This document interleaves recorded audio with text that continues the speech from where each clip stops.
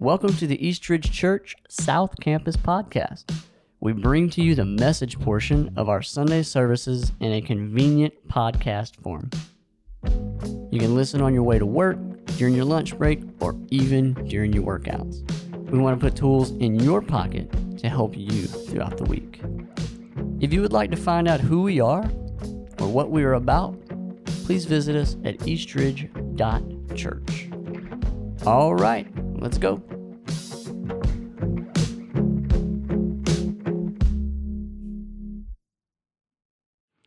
And the whole thing is that a witness is someone who tells what they've seen and what they've heard. And we've been walking through the book of Acts, and I can't even tell you how many weeks we've been in it, but I know after today we have 2 more weeks. We have 2 more weeks after today, and then we're moving on to something else. But we spent a lot of time just going through Acts, looking at people in the early church who had just placed their faith in Jesus Christ. They didn't have buildings. They didn't have air conditioning. They didn't have budgets. But people came to know Jesus Christ because they decided to be witnesses in the face of persecution, opposition, in the face of rejection. That, man, the message of Christ was so powerful that people were following Jesus, even if it meant their death. Just unbelievable. We've been walking through story after story. And today, last week is kind of follow-up. Today's kind of follow-up of last week where we've gone through some practical stuff on how to do this. And today we're talking about a game plan. And believe it or not, we have a lot of game plans in our lives. I'm going to read some. I started thinking about that we have a lot of game plans. When we go on vacation, we usually have a game plan, don't we? Now, some people, the game plan is I'm not going to do anything, but that's a game plan. As a matter of fact, there's the leaders of the cafe ministry, Jason and Holly Roletter, they are in Utah, and they have had a game plan of everything they're going to do, like how far they were going to drive this day and that day. They drove to Utah in 2 days, took 2 kids with them, and they're still married. Isn't that good? You know, praise God. You've been there, haven't you? And the kids are still alive. They're still alive. But they've been doing stuff, and I've been kind of following up, but they've got a game plan. As a matter of fact, I was talking to somebody else this morning and said, hey, they're going up to Maine, going up there and said, hey, we've got this game plan. We're going to do this and that and everything. We've got a game plan when it comes to vacation. How about this? You ever go on a cruise? Is anybody going on a cruise anytime soon? Oh, we've got some people that are going on cruises. Oh, man, good for you. When you go on a cruise, you know what they give you? They give you an itinerary. You know what that is? That is a game plan. We're going here this day, this day, this day, this day. So you know where you're going. They give you a game plan. Not only do we do it with cruises, when you go to the grocery store, you have a game plan. How many of you are, when you go to the grocery store, you have a list? How many of you are just going to use the force? Little Debbie's galore. You know what I'm saying? We're going to get some good stuff. When the kids were little, they could always tell when I went to the grocery store because, man, we got some stuff. It wasn't what we needed, but they got some stuff. They loved old Dad. But a lot of times you have a game plan. I'm going to get this, that, and this. You're going to write it down. I'm going to attack. You know where the stuff is. Going to go to this area. We have a game plan. Sports, believe it or not, even though all the Atlanta teams get beat all the time, they've got a game plan. They've got a guy. They walk in. They've got game plans. They get a game plan. We always think, well, they don't know what they're doing. They've got a game plan. It just doesn't work out a lot of times, but they've got a game plan. Yard work. We have a game plan. We do have a game plan. My game plan is get my boys to do it. Sometimes that doesn't work, and I have to. I have this game plan. I'm gonna mow first, and I'm gonna weed eat, and I'm gonna do this, do that, whatever. Do the head. We've got this game plan that we do. When we go to an event, we have a game plan. I went to a graduation party last weekend. Went to a grad party, and there's a lot of people there, and they had the driveway. And you know, nobody parked in that driveway. You know why? Because people had already decided, I'm not going to park in that driveway. Because what happens when you park in the driveway?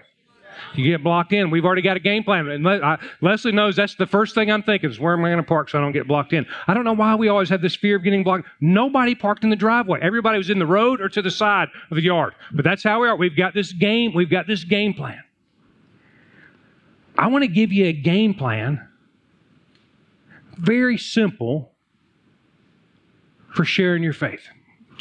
Last week we just talked about it, and we've talked about a couple of messages of keeping things simple, that you don't have to know a lot. I'm not against knowing a lot, but you don't have to, have 100 scriptures or anything and everything, but just a simple game plan that you can share Christ. So what is the game plan for telling somebody about Jesus? What is the game plan? Because we're talking about who's your one, and sometimes that can be intimidating, and we think, well, that's just for pastors. But when we read the book of Acts, it was ordinary people telling people about Jesus. Ordinary people. They hadn't even established churches yet. They were just in the process of getting all that going. They didn't really have pastors at that time. They were in the process of getting on. It was ordinary people telling people about Jesus. And so I'm going to give you a game plan, very simple. And it comes from the Scriptures. It comes from Acts 17. And it's just 2 points today. 2 points. The first is this. Meet them where they're at. Meet them where they're at. In Acts 17, we pick up this story that Paul, he's been traveling around, telling people about Jesus, just going to different places, and he goes to Athens. And Athens is the center for religion. It's the center for philosophy at that time, that a lot of people went there and they debated a lot of things. As a matter of fact, Paul, when he arrives at the city, he sees they've got all these idols everywhere. Idol worship is super prevalent, and he's got all these idols and everything. And we see how Paul just picks up. None of that intimidates him. He doesn't sit there and think, well, you know what, these people are going to hell, whatever. He doesn't have these thoughts. He just meets them where they're at. He meets people where they're at. And so let's pick up the story right here, and I'm just going to make some points. It says, while Paul was waiting for them in Athens, he was deeply troubled by all the idols he saw everywhere in the city. He was troubled, but he wasn't being judgmental. He was troubled. It bothered him like that these people were lost, that they didn't know Jesus, that they were worshiping a lot of things. Does it sound anything like our culture? He went to the synagogue to reason with the Jews and the God-fearing Gentiles, and he spoke daily in the public square to all who happened to be there. He went to where the people were. He just went to where they were, and he met people where they were at. He also had a debate with some of the Epicurean and Stoic philosophers. Paul was super smart. He was one of the most educated men in his day, super smart guy. Came to faith in Jesus Christ. He went from being a person who killed Christians to a Christian. He went from someone who persecuted Christ followers to being a Christ follower. He had this experience where he came to this place where he believed that Jesus was who he said he was, that hope and life change was found in him. And man, he was on fire just telling people about Christ. And when he told them about Jesus and his resurrection, Jesus' resurrection, they said, what's this babbler trying to say with these strange ideas he's picked up? Others said, he seems to be preaching about some foreign gods. Again, these guys are lost. He's planting seeds. Then they took him out to the high council of the city. Come and tell us about this new teaching. They said, you are saying some rather strange things. And I'm just going to stop right here. And I want you to embrace this. Hear me. When you start talking about a guy dying and rising from the dead, it's strange. Yes or no? It's strange. Don't let that intimidate. It is strange. It was strange for you before you believed it. Yes or no? It was. You're like, oh, that's out there. Don't let that deter you. Yeah, I embrace it. It's strange. It's bizarre. I believe it with all my heart. But there's no getting around when you talk about someone dying and being raised back to life, that's strange. And that's what was going on here. And we want to know what it's all about. It should be explained that all the Athenians as well as the foreigners in Athens seem to spend all their time discussing the latest ideas. Paul met people where they're at. He met people where he didn't judge them. He just simply said, hey, I see there's a bunch of idols. This bothers me, but I'm going to go talk to people about Jesus. I'm going to go to the Jews. I'm going to go to the Gentiles. I'm going to talk to philosophers. I'm going to talk to those who are Stoics and tell them about Jesus Christ. I'm going to tell them that Jesus rose from the dead. And you and I have this opportunity to just simply meet people where they're at. And you've heard me say this over and over again. You have people in your circles right now that need Christ. And here's the truth. They're more open to hearing about Jesus from you than they are from me because I'm a pastor. You are. The ordinary person that's in the Bible, in the book of Acts, you're living that out. You're the witness. I am too, but I'm just telling you, it's different. This past Easter, I work out at this gym. I haven't been lately. Don't judge me. I've been hurt. That's always a good one. I've been hurt. I haven't been the last little bit. But there's a woman that attends this campus that works out at the gym. It's a little CrossFit gym, and I'm just there. I'm just there trying to stay alive. There's a lot of lost people in that circle. And I was talking to the woman from our campus. I said, hey, I'm going to invite these guys to church. I looked at her and I said, they'll come if you invite them. I know they will. I said, they respect you. They expect me to invite them. Easter Sunday, all three of the owners came to church because someone simply met someone where they were at and invited them, told them about Christ. She's no different than you. We all can meet people where they're at. We meet people relationally. In whatever season of life they're in, whatever marital state they're in, maybe they're hurting. Maybe we share the same hobbies, the same work, but we can simply meet people where they're at. Maybe they're part of our family. We can meet people where they're at theologically. They believe in God. They don't believe in God. They believe in another God. We can meet them theologically where they're at. We can. We can meet people in their philosophy, their views of life, their politics, their parenting. We don't have to agree with everything that everybody else believes in order to meet them where they're at. We just simply meet people where they're at. And we just tell them our story. We can meet people circumstantially in their struggles, in their victories, in their problems, in their goals, in their dreams, in their successes. We just simply meet people where they're at, no matter where they're at.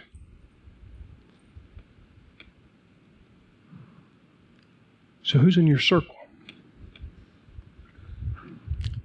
Can you meet them where they're at? Sometimes I think that we have made this thing way more complicated than what it really needs to be. When my daughter Meredith was little, she played soccer and rec soccer, and the guy coaching the team, you could tell he knew soccer. He knew soccer, but he didn't know little kids.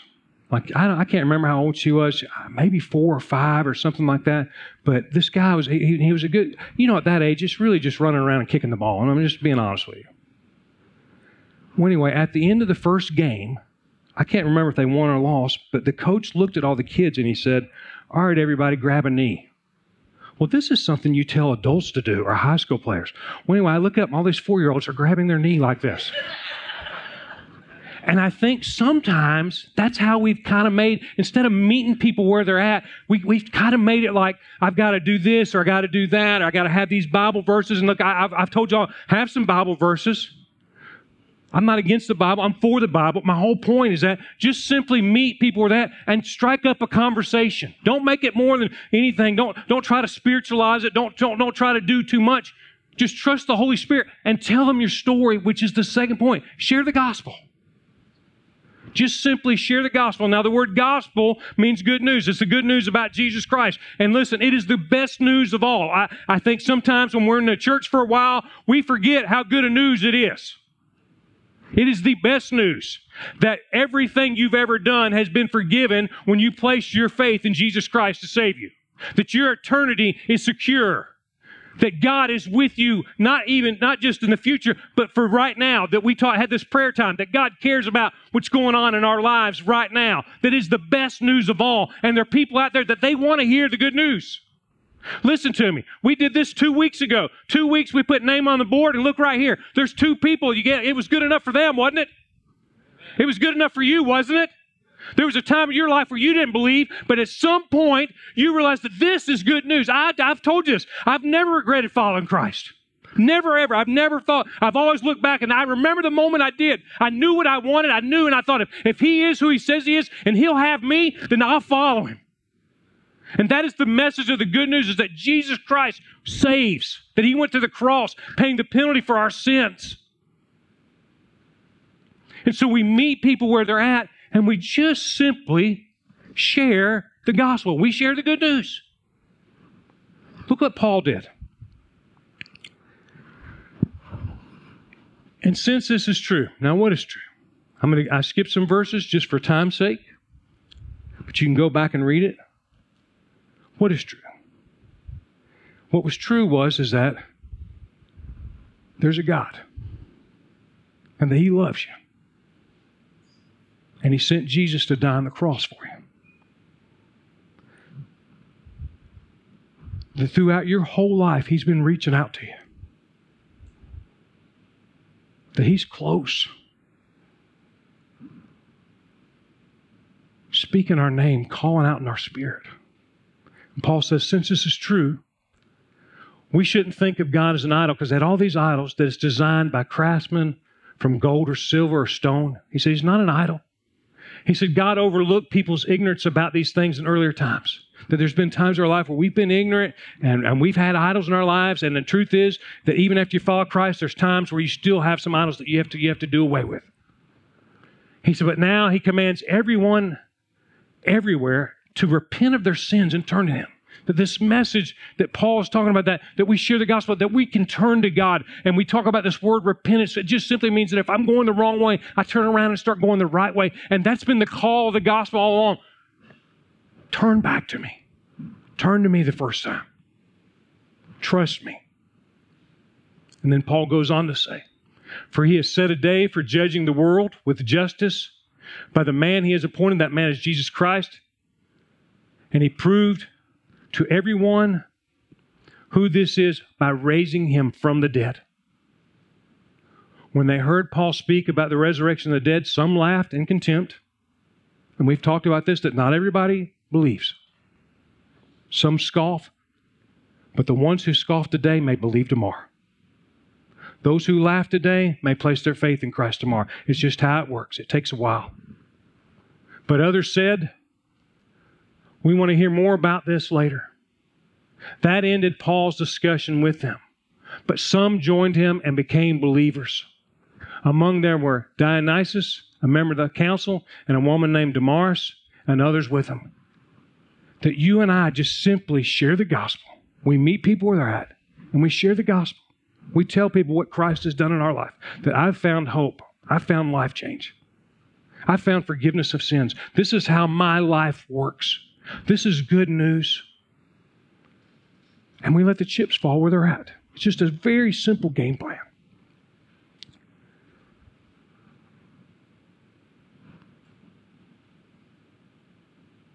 Meet people where they're at. Ball field, work, family. Hobbies. Tell people about Jesus. Share the gospel. I want you to watch the screen. You're going to see a story of Malachi. Malachi's a young boy, and he had a game plan. Watch it with me.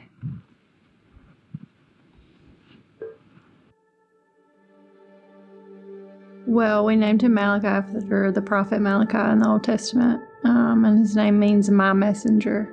He never met a stranger. He was so inquisitive, would talk to anybody, and that was him from day one. I mean, that's never changed. Even till he took his last breath, he was always that way.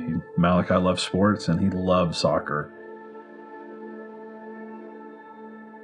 And at night, he started to complain that, he's like, Dad, my leg hurts.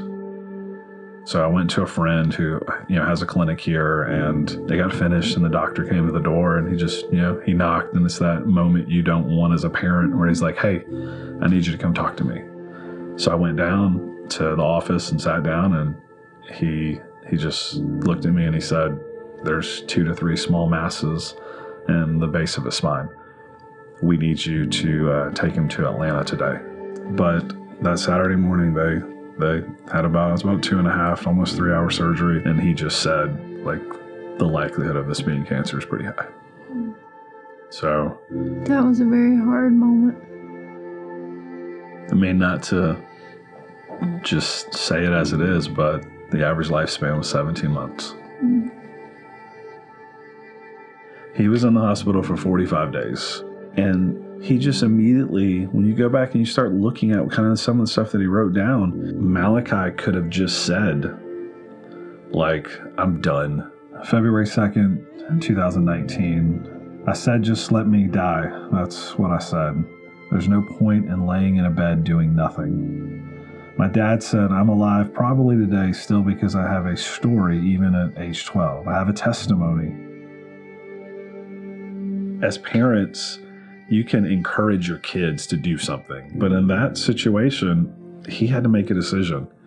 And he chose how he was going to walk it out. The Lord has given me so many chances to share the gospel, and I'm going to take every chance I can. The world needs Jesus.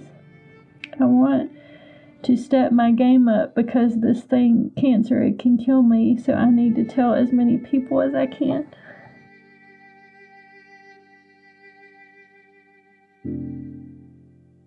Every day, Monday through Friday, when we would go for radiation, he would have to be transported in an ambulance. And so every day we had 2 new people that we spent about 4 hours with. And Malachi shared the gospel every day to those new people. I mean, he would lay in the back of that, on that stretcher in that ambulance. So where are you from? And what do you do?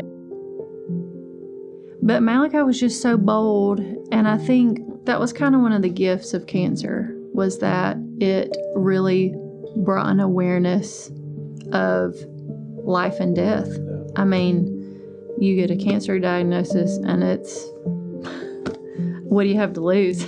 I mean, you know, like really, what do you have to lose? The body of believers at our church is amazing. We rolled out the Who's Your One initiative, and that was one of the things that fueled that list. He just literally went through the list of people that he knew that needed Jesus. And I'm just going to write them down. I'm going to fight for them. And gosh, for him, it just took it seriously because he saw the finish line in front of him.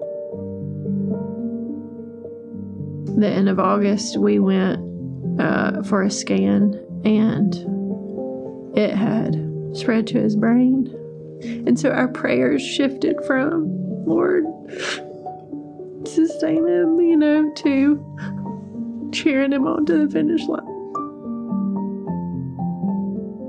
And so when he took his last breath, I just remember thinking, like, right now, he's with Christ. Yeah, we hung on to that passage of in the garden where he's like, take this cup, please take this cup. But if it's your will. And so we just drank of whatever the Lord gave us and trusted that the end would be for his glory.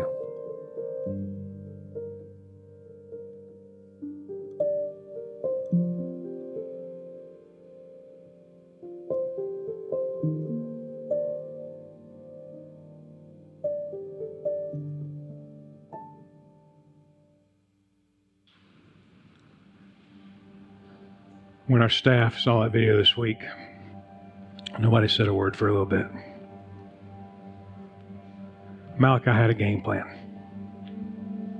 His short life, only over 100 people accepted Jesus Christ.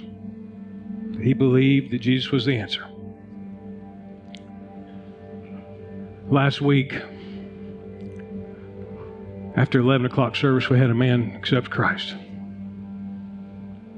He was brought here by his girlfriend.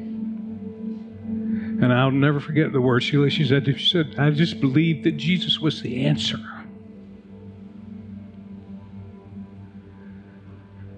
He's the answer. Listen to me. Hear me. Jesus Christ is the answer. That's what people need. He's who people need. And we have this opportunity. We've been talking about Who's Your One in the back of the seats. There's a card at Who's Your One. It's just like a little bookmark, and you just got a perforated edge, and you write the name of someone that you're going to share Christ with this year. Put it in one of the baskets. We'll put it on the cross, and we're going to pray, and we're going to celebrate when they get on this side. We're going to celebrate every one of them because somebody's eternity is going to change. They're going to find hope. They're going to find life change in Jesus Christ. But what we want to do now is we want to give you an opportunity to respond.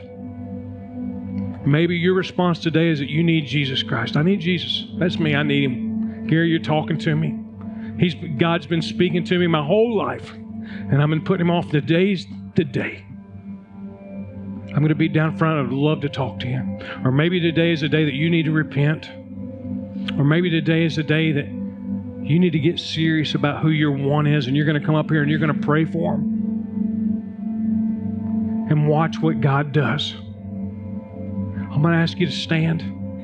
Stand with me now, and then we're going to pray and then respond. Father, we come to you. Lord, such a simple message. Meeting people where they're at and telling them about you. Father, I pray for the person here today that has never placed their faith in you. They've been fighting you their whole life. But you love, and you keep reaching out. But Lord, I pray today is the day that they surrender. Lord, I pray for those of us here today that we just simply need to repent, that we need to turn back to you. We've wandered, whatever's going on, but we know that you always welcome us with open arms. And Lord, finally, I pray for those of us who haven't committed to reaching one, that you would just give us a name of one person we're going to share Christ with this year. And so, Lord, move in our midst. We pray this in the name of Jesus. Amen.